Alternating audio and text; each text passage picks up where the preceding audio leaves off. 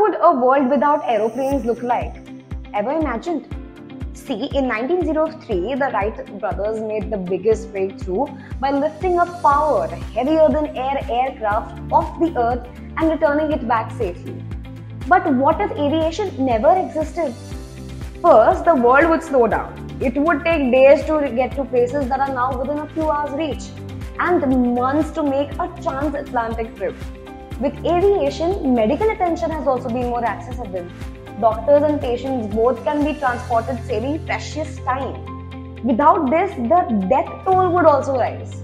Even wars would be drastically different with no air force. Enemy movements would be impossible to track, resulting in longer wars that cost more resources and lives. History would repeat itself. We would also not know space as we do today. All the information about the universe, space travel and satellites providing TV, radio, mobile messaging, navigation systems would cease to exist. This means an app as amazing as Google Maps would not exist. And lastly, foreign food items would perish even before reaching us.